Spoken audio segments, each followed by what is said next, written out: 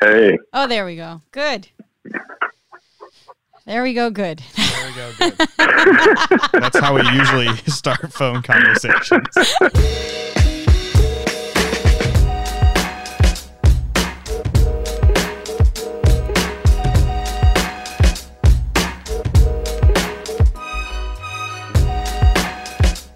What it is, what it do. This is Rambling, your weekly Rams podcast that gives you insight of the team and news from around the NFL. I'm your host and team reporter, Serena Morales, coming at you from Agora Hills, California, as we head into Week 12. The Rams are now 6-4 after getting a win against the Bears and are now preparing for one very tough matchup on Monday Night Football against the Ravens. Joining me today, he's a key player when it comes to storytelling that comes out of the NFL. Prior to his work at NFL Network, he worked at ESPN and Sports Illustrated. Not many can say this, but he's a member of the Pro Football Hall of Fame selection committee, so watch it out there because he's watching you. I would also like to acknowledge I'm his personal photographer at all Rams home games, Jim Trotter.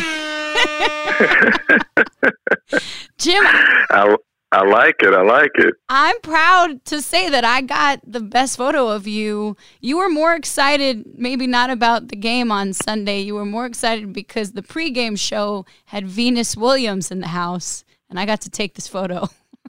Oh, without question. Venus is, I think I said this on my Instagram post. I don't get starstruck often, but Venus and Serena are just, to me, they're athletic royalty. They're legends. They're goddesses. So the chance, I don't go to many tennis matches, so the chance to see her on the sideline and I asked her to take a photo, which is something I rarely do.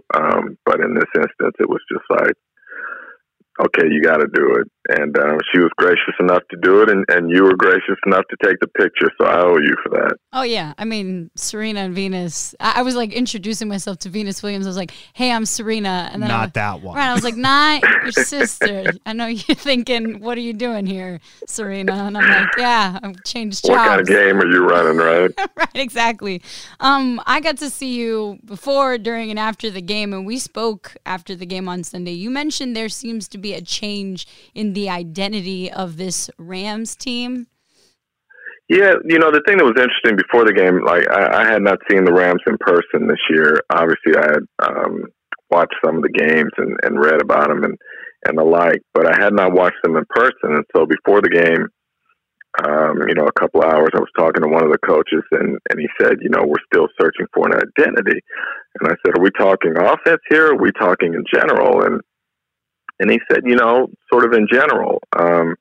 But he was like, adversity is good. It really brings out character and you find out what you have. And so they go on and they beat the Bears 17-7. And after the game, when I was talking to Eric Weddle, and I said, do you think you guys have discovered what your identity is? And he said, yeah, we're a defensive-minded club, and we're going to have to shut down teams to win. And the thing that was fascinating to me is that I said, when does the switch flip? And he said, really, it was the previous week when they played Pittsburgh, and they lost that game 12-7, I think it was. And he said late or early in the fourth quarter, Pittsburgh goes on, gets the ball and goes on a 14-play, 60-yard drive and takes up 8 minutes of the clock, which really forced the hand of the Rams at the end in terms of limiting the number of possessions they would get. And that really bothered those defenders. And he said some of them had conversations about it in private after that game. And then on Monday, after the team meeting, the players all got together and had a further discussion about it and said, look, if we're going to make this playoff push and whatnot, a lot of it's going to be up to us. And we've got to step up. We've got to be great, not only every game, but every play. So I said, you do know that sounds funny, hearing the Rams talk about being a defensive-minded club, and he kind of laughed, and he said, yeah, he goes, it's a year-to-year business. Mm. And it's funny, too. Yeah, you would say this. I think we spoke about this after the game. Last year you look at the identity of the Rams, and yes, it was a heavy offensive-minded club. You see these beautiful throws by Jared Goff. I've used the word, and I, forget all the machismo and everything that happens in sports, but the Rams were a beautiful football team. Jared throwing these, very long throws to Brandon Cooks and Cooper Kupp and Robert Woods, I mean, it was to perfection, right? It was a beautiful offense, and I thought that was great. And now, after the game, we talked about it. The Rams are maybe not so polished. It's like a little gritty, but I kind of like that. Oh, there's no question. A year ago, it was artistry, as you said. Yeah. You had the beautiful mind of Sean McVay, and then you had the paintbrushes and Goff and Woods and Gurley and Kupp and Cooks and so it was that kind of thing that would take your breath away. But there's no question this year they're more about grit than glamour, and as I said, they're more about resolve and just a get it done type mentality than a year ago. So, and it's good that they're able to flip that switch and change that now.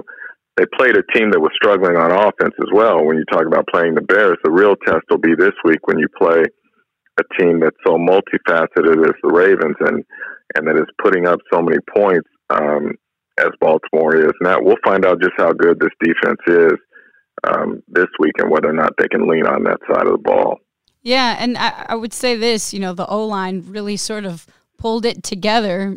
When you say figuring it out, they went through a number of injuries this season, but against a good Bears defense, right? What do you think? I mean, I want to give a shout out to Andrew Whitworth because he was literally one of the last men standing when it comes to that consistency of an O-line that we saw last year and the success they had. Is it a Whitworth thing and his leadership? What do you think about the O-line? They were able to pull that off against a good defense. No, I think to some degree, as was noted on the broadcast, they changed up their philosophy a little bit. Instead of being sort of a zone blocking team, they went to more of a power game. And perhaps that caught Chicago off guard. I'm not sure. I know before the game when I was talking to Eddie Jackson, I think he felt they were going to be more of that zone run team. And for the first time this year, he felt he was going to be able to roam a little bit more in the game because, as you know, he's such a playmaker, and yet he does not have an interception this year. So the Rams may have crossed them up a little bit. And the other thing was, they relied on Todd Gurley in the ground game for perhaps the first time this year. They featured Todd and this whole load management thing and trying to preserve him for late in the season and the postseason. They got back to some of the basics. And that's the thing that a lot of people miss, Serena, about this offense and even, for instance, Kyle Shanahan's offense and these guys is that it is built around the run. As much as they throw the football and as beautiful as the long plays are and the chunk plays and whatnot, the offense works or feeds off of the run game. It sets up the play action pass, and it keeps defenses more honest. So for me, again, I'm intrigued this week because now the Ravens have seen this change in the Rams, at least their offensive philosophy. And so how will they respond to that? The Ravens secondary obviously has been outstanding since Marcus Peters was traded there and Jimmy Smith got healthy. So the Rams, in my opinion, are going to have to be able to establish a run game and to stay out of those second and longs and third and longs against the secondary, which has been so opportunistic, this year. And right now, the Ravens, they're fourth in the league in terms of QB hits. So it's imperative that Todd Gurley and this run game, get off and in my opinion, get an early lead, because that's one of the things where the Ravens have been feasting, particularly of late, is that they get up on teams and they force teams to throw the ball in the second half and late. And it's tough at that point. Then their defense can tee off because teams are then throwing to try and get back into it. Yeah. And I mean, overall, I would say this team, while we've kind of tweaked the run game and done things to protect Jared Goff and the O-line overall, aside from Whitworth and his leadership, you've covered a ton of NFL teams now. Like, do you think Sean McVay has handled this group and evolving with that team's identity? Yeah, I mean, I think Sean is still an evolving coach, but I think you play with the cards that are dealt to you. They have had a lot of injuries this year. There have been changes, and I think the fact that now some of these young guys are getting a chance on that offensive line to play and show what they can do is important, because, look, the reality is that offensive line last year, for everything that they got out of it, was an older group, and it was going to be tough to sustain that because of all the years and the wear and tear on that group. And now you get some young guys in there, and you start to find out what you have. And, the group looked good last week without question. And now the question is, can it do it again now that, an opponent has a feel for maybe what they want to run and what they're trying to do? The thing that's been so fascinating to me about the Rams this year, too, is when we talk about searching for an identity, we have a game earlier in the year where Jared Goff throws it 68 times. And then you come back last week and you have a game where he threw it 18 times. And obviously neither is the real Rams. I think the real Rams are what Sean McVay wants is in between, somewhere in the middle.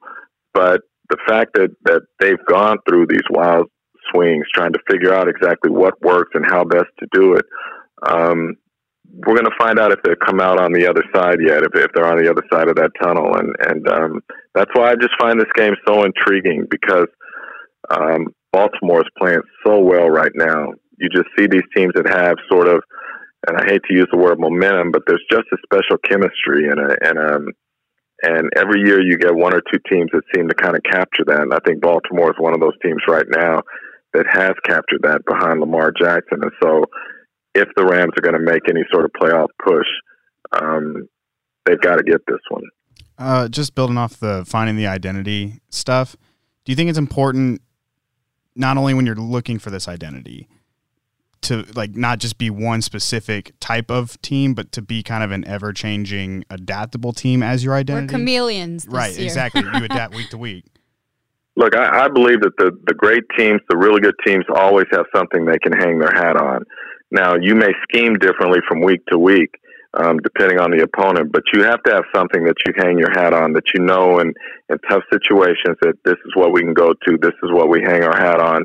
And I'm not sure that they have found that yet. And that's not to say that they can't find it going forward, but I do think they're still searching for that. And so if you were to ask me right now, what is it? I honestly don't know, because even with as well as they played defensively last week, and have played, in recent weeks on defense, have played well, that offense in terms of Chicago is not a world beater, as you all know. And they've got their own issues at quarterback there with Mitchell Trubisky and whether or not he's actually the guy best suited for that job. So for me, I think the Rams are still searching, but I think you need something to hang your hat on in times of adversity, and I don't know if they've discovered that yet. What do you think that the Rams need to do now that we're heading into another night game, Monday Night Football against the Ravens? What do you think the Rams need to do to get that dub? I think first and foremost, as we were talking about earlier, I think they have to establish the run game. I think secondly, they need to get up early. You don't want to play from behind against this team, because Baltimore obviously puts up so many points. Yeah. And when they get up on you, and Lamar Jackson they can go to their ground game, and defensively, then they can pin back their ears and come after the quarterback. And they're very good at doing that, in the second half. The other thing why I say I think they need to get up early is, if you look at the Ravens of late, they've been very stingy in the second half of games. I think in the last 5, you might double check this, but in the last 5 games, I think they've given up a total of only 27 points in the second half. And so that's why I say I think it's imperative that you got to get up early to force this team maybe to do some things that it doesn't want to do, or play maybe a little differently. Because if you let them get out in front of you, they're an awful tough club to beat. Yeah, and I'll say this. Apparently, Ravens fans do not travel well. So if we can just pack up the Coliseum, get some noise early on, beat the rush hour traffic, just start your Monday nice and early at 2 p.m., leave work. I was going to ask you, Serena, what time do I need to get to the stadium to avoid that LA traffic? Yeah, I'm thinking you need to be there at 1 o'clock, 2 o'clock. I was at the stadium. If you leave after 3, you're done. Jim, you're going to be walking. You're going to miss the game. You know I'm coming up from San Diego, so yeah, you might want to leave at 9 a.m. Get a nice coffee, put a good playlist on, and chill out. Some news from around the NFL, and I'm sticking to the biggest news is really Lamar Jackson, right? And he's the leading MVP candidate this year. The Rams are obviously going to face him Monday Night Football, but what do you think of his success? And is there really anyone else that you think should be put above him at this point?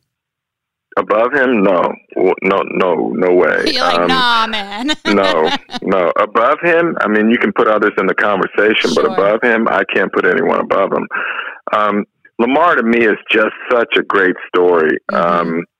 Just going back to the whole draft process and everything. I mean, to have, a Hall of Fame GM like Bill Polian come out before the draft and say he needs to be moved to wide receiver, when for his entire life he's been fighting for the opportunity to play quarterback, to the point that he and his mom, when they were deciding where to go to college, they were adamant that they wanted assurances that his position was not going to be switched, and they fought for that. And then he comes into the NFL and people are still skeptical of him. It takes Ozzie Newsome making that trade up into the bottom of the first round to get him, when folks thought he was going to fall out of the first round.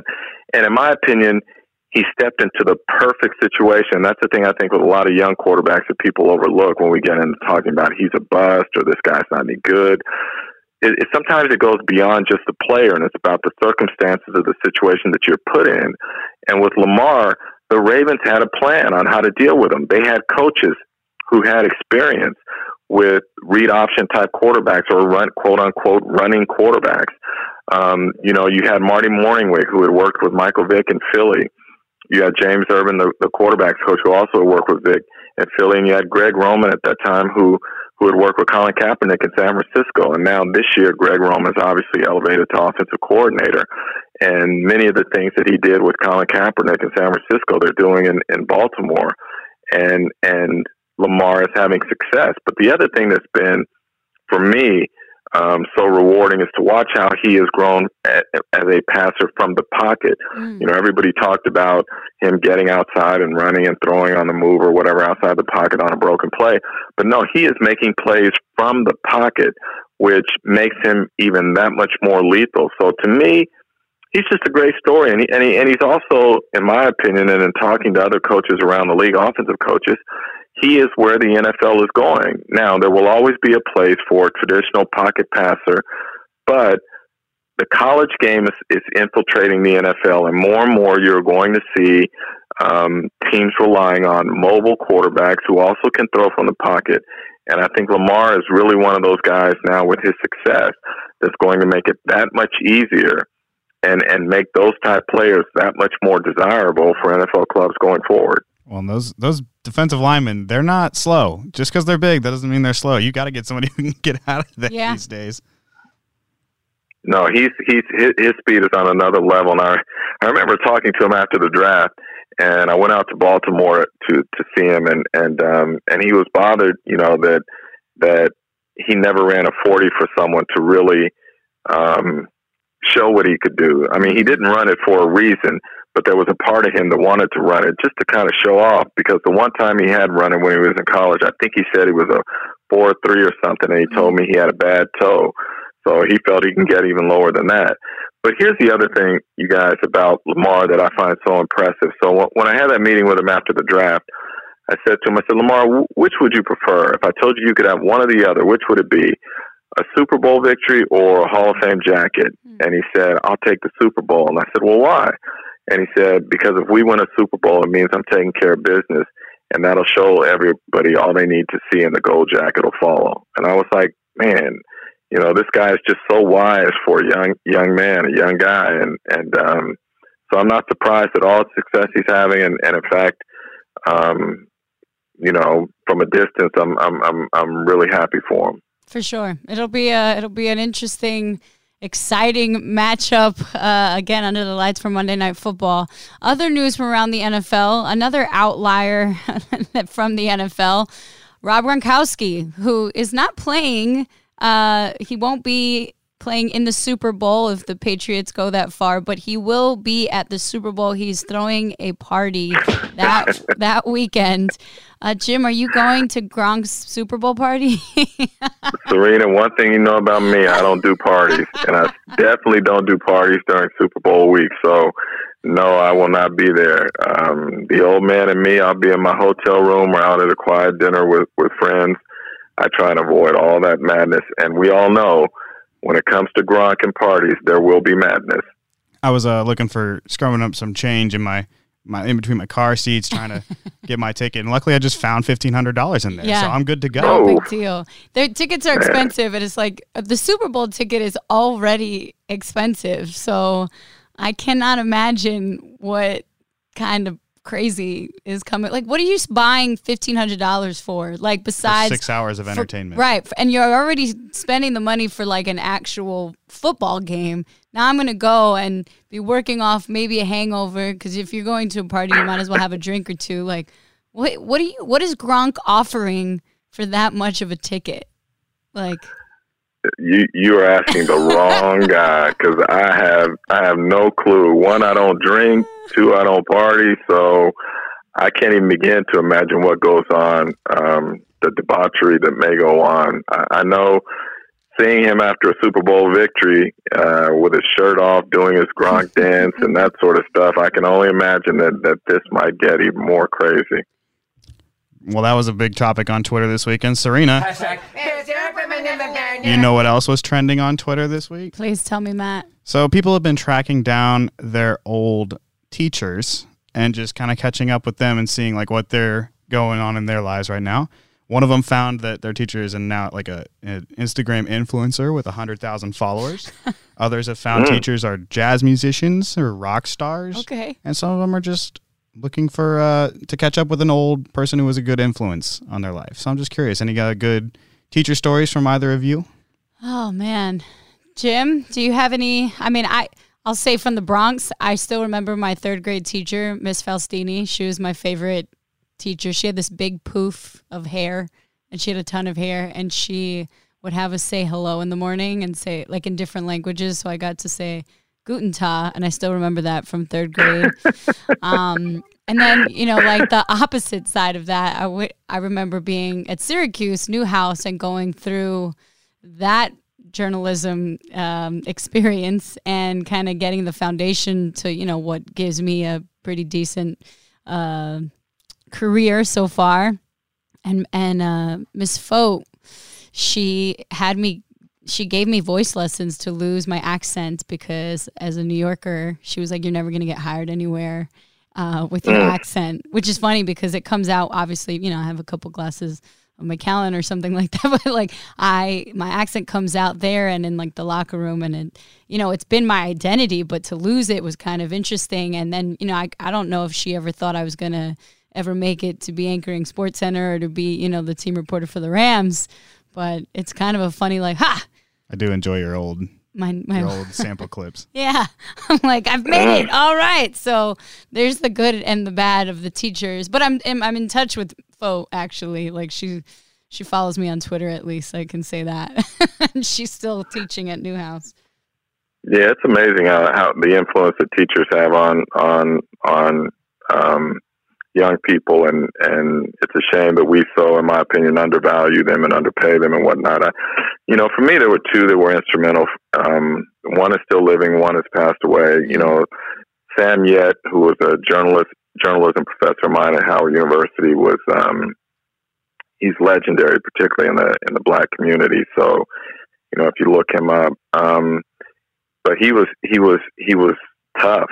He was one of those teachers who was incredibly bright, who challenged you to think, and, everything you got, you had to earn.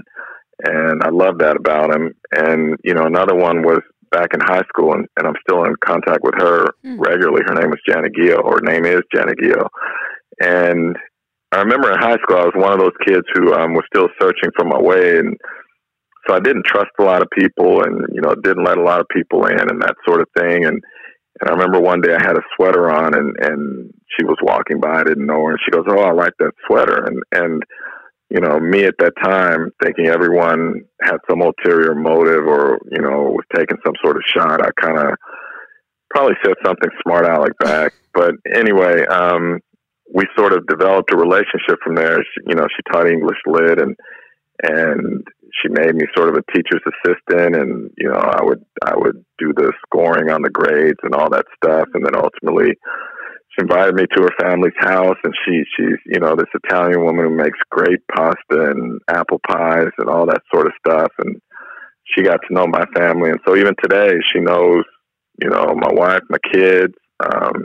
We have visited her. They have visited our place. And so it's those kind of people who just will look past the gruff exterior or whatever and try to see you for who you are and work with you in that way and help you to be better. And she was one of those people for me.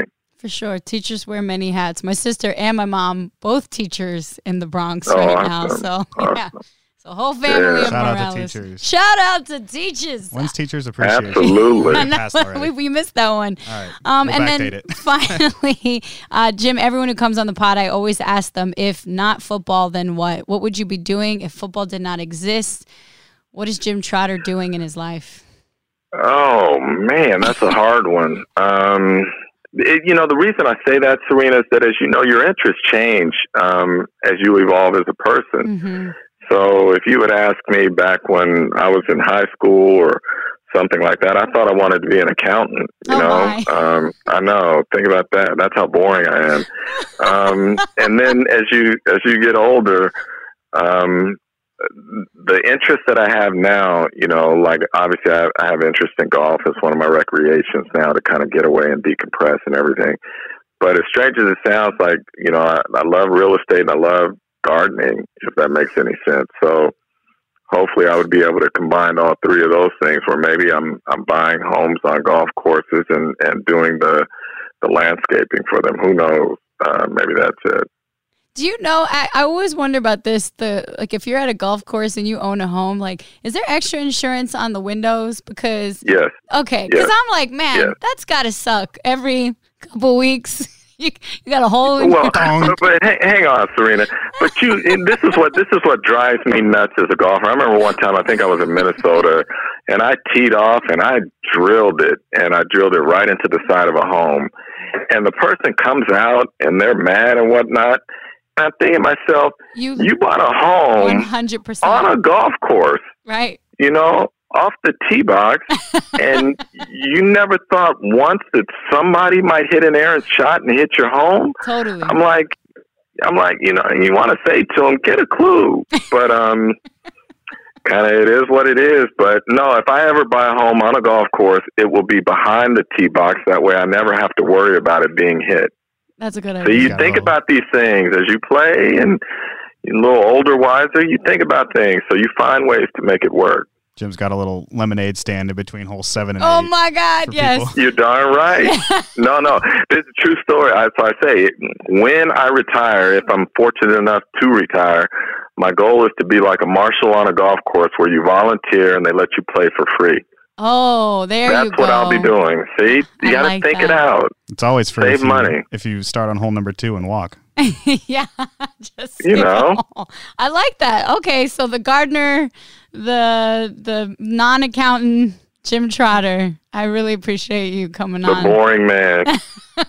But you keep it exciting. I'm excited to see you at the game on Monday night. That's it. That's our 16th episode of Ramblin'. Appreciate you coming on the pod, Jim. And don't forget, for those looking for more all things Rams, make sure you check out our other team podcast, Rams Revealed, with JB Long. We got a good week coming up. We'll see you Monday night.